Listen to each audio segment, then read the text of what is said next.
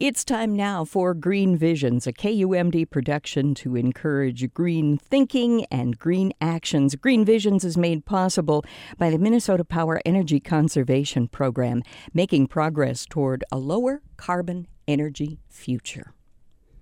Well, as you may have guessed, I spend a lot of time on social media looking at wildlife photography and dreaming and scheming and how can I improve and how can I get better.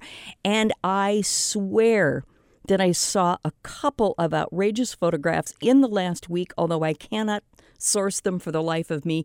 One was this monstrous, huge goldfish.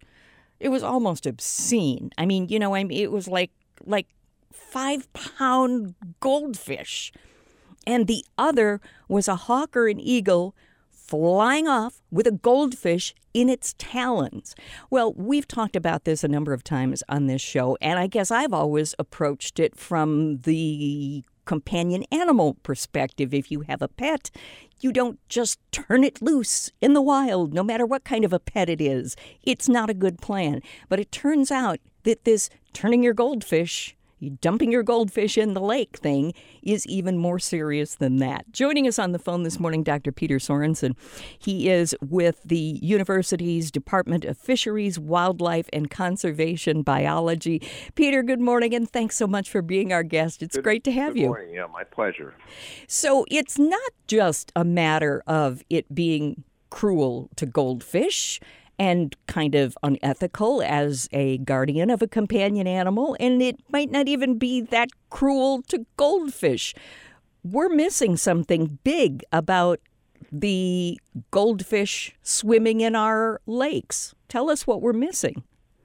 Yeah, I think before, let me say this, I guess. The main thing I think that was missing, as far as I can tell in the reporting about that story, was that goldfish have been around for a very long time, and of course they should never be released. That's always a bad idea ethically and from an environmental perspective.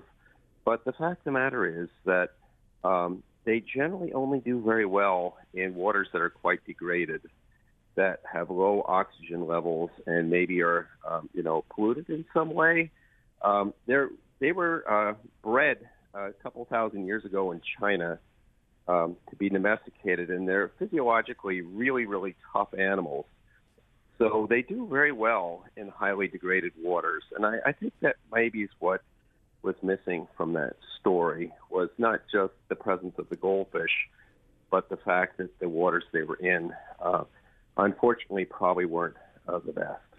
And so if you see a goldfish thriving in your local lake or pond or slough, it's not only telling you something you didn't need to know about the character of your neighbors, but it's telling you something really kind of depressing about the water quality. Especially if you see a fair number. Unfortunately, like I said, they've been domesticated for thousands of years. They were brought over to the U.S. well over 100 years ago. Unfortunately, people will always be releasing them. They shouldn't, of course. I don't want to encourage that in any way. But if they do well, they're gold and they swim slowly.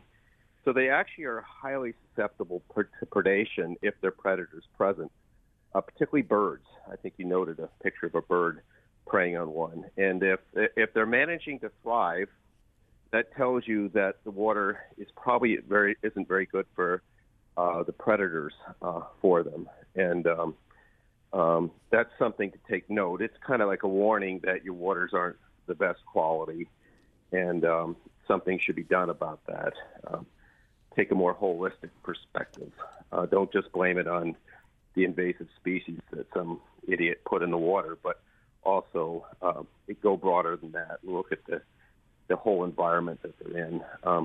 The one thing I did want to point out is what's really remarkable about goldfish and the genus of fish that they belong to is that they can go totally anoxic.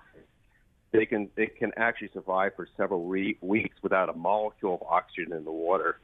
They're the only vertebrate to do that. So usually where you find them is in waters that have very low oxygen levels at some point in the year and no predators can thrive in. and that's a big part of the story about goldfish in waters in the U.S. and frankly, they become invasive in other parts of the world too. It's every few years a story like this pops up. Let me ask. Just because I feel confused, or not confusion, but I feel questions stirring in my brain, and I need to address the questions, and then we can get back to these goldfish.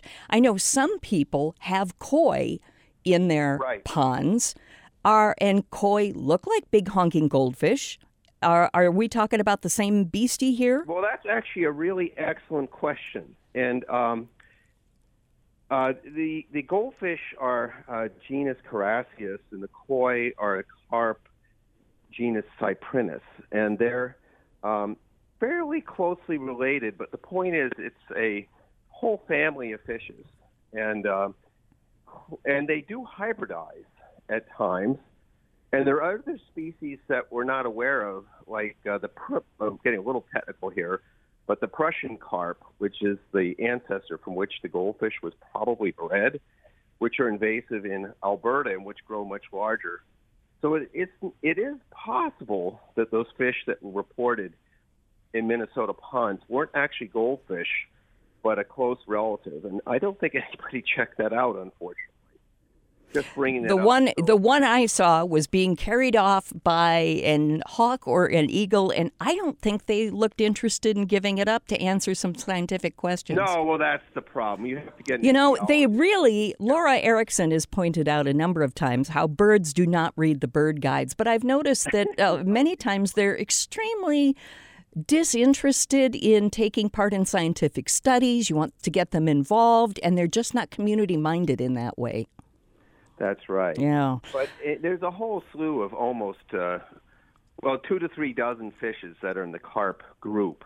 And the goldfish is just one of those, and it's a domesticated, smaller version that's gold. That's basically the story there. So obviously it would be a great fish to have in Minnesota in the summer in a small pond, in your yard, in a water feature or something, because there wouldn't be a ton of oxygen. And I had some friends who lived in New Jersey, and they had some beautiful carp in koi in a water feature in their backyard.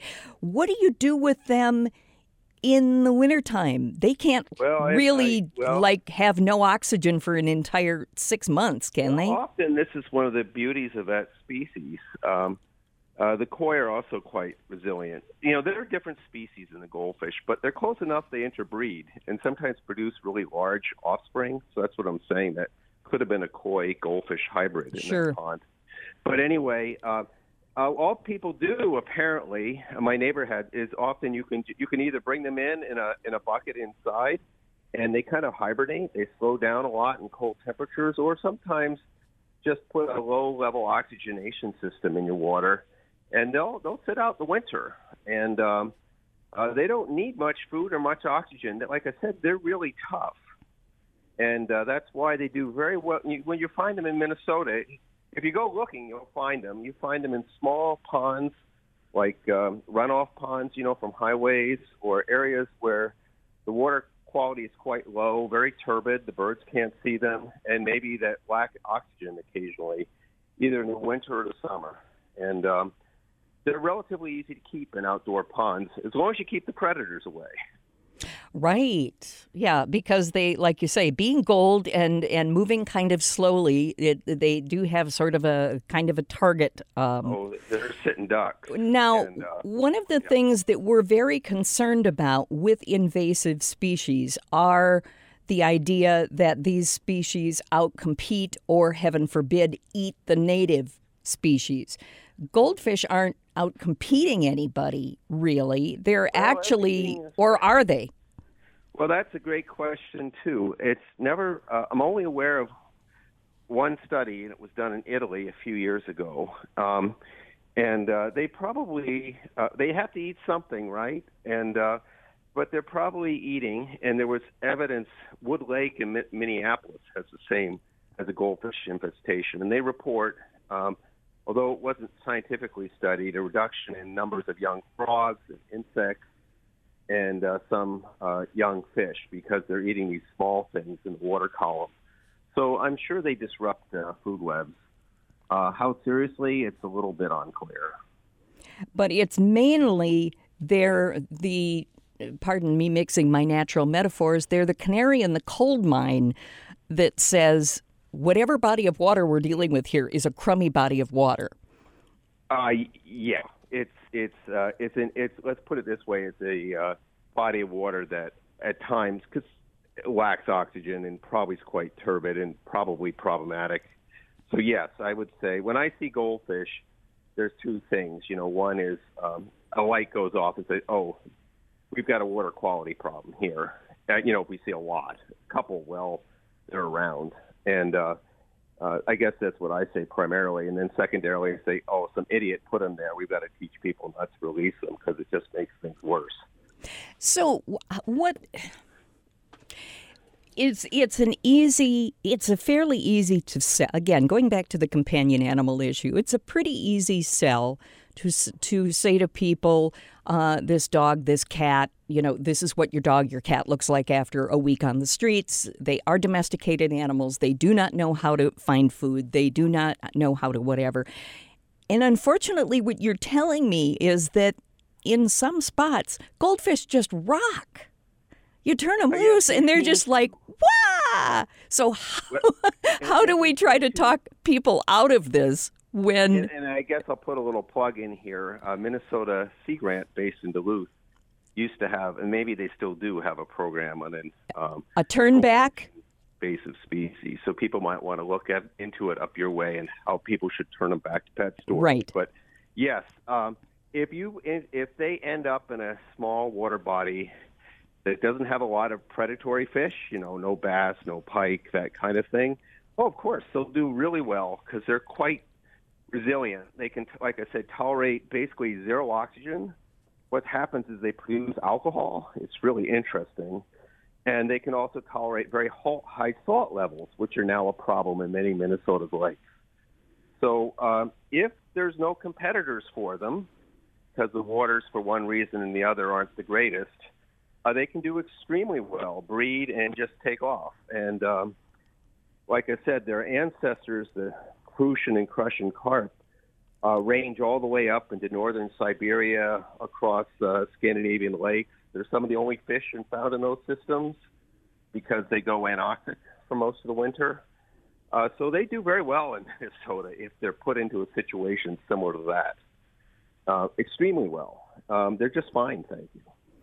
So it is going to be kind of tough to try to make the case that this is a really cruel thing to do to the goldfish. The goldfish, as you pointed out, where there are predators, is a sitting duck. That is a rotten thing to do to your pet. Do the responsible thing. You introduce them in 9 out of 10 lakes or rivers. I would like to think they got eaten pretty quickly. So it's not a kind thing to do to your fish. No. Because they're probably not going to make it. But if they do end up in a spot that's suitable to them because it doesn't have other fish, probably because it's degraded for some reason, then they might do very well. So it wouldn't be necessarily a cruel thing. But all the same, it's not a good idea at all to introduce species from other locations into new locations to disrupt and change food webs. We got enough issues with climate change, et cetera. And I think the goldfish is somewhat symptomatic of some of the issues with climate change because they do better in, like I say, as the climate warms, local waters will have less oxygen because they can carry less oxygen, and these goldfish will do much better. They'll do better with pollutants running into the water. They'll do better with salt in the water. So it's just not a good idea to accelerate a process that's already not the greatest. Boy, that's obvious, and obviously, if you weren't aware that your the little slough next to you, or the pond next to you, or or maybe even a lake that you enjoy, had degraded water quality, when you see the goldfish, that might be just the thing for a heads up, and maybe to talk to some folks locally and find out if there's something that can be done to improve the health of our waters. Yeah, like I said, if you see them, my lab group, we haven't explicitly studied them, but we come across there are a number of lakes in Twin Cities area that have them, and they're always shallow, extremely turbid, degraded, and very few fish in them. So it's a sign there's problems with the waters if you see them. So like you said, I view them more as a sentinel of other environmental problems. That's pretty much how I view them. Peter, thank you so very much for taking some time to talk with us this morning. This is a whole aspect of this issue that we haven't really talked about in depth, and it's not really great news, but it's good to have the information. We can't do better till we know better. It's important to have the perspective on it and figure out what this really means, so you can approach it sensibly. And I should say, it's always a bad idea to put any fish in water. And by the way, this would include bait fish. You don't want bait fish escaping either, because you could easily move a minnow from one part of the state to another accidentally to a place where it wasn't naturally and disrupt that food chain too. So it's not just goldfish. It's all domesticated animals that we have. So it's just being responsible and sensible. And ethical.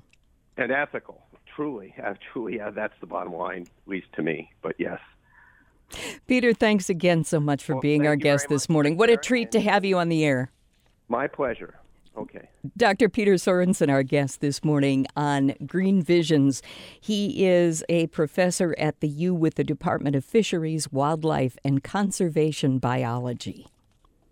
Green Visions on KUMD is made possible with support from Heritage Window and Door, the Duluth Superior supplier for Renewal by Andersen Windows and Doors, and from Minnesota Power Energy Conservation Program, making progress toward a lower carbon energy future.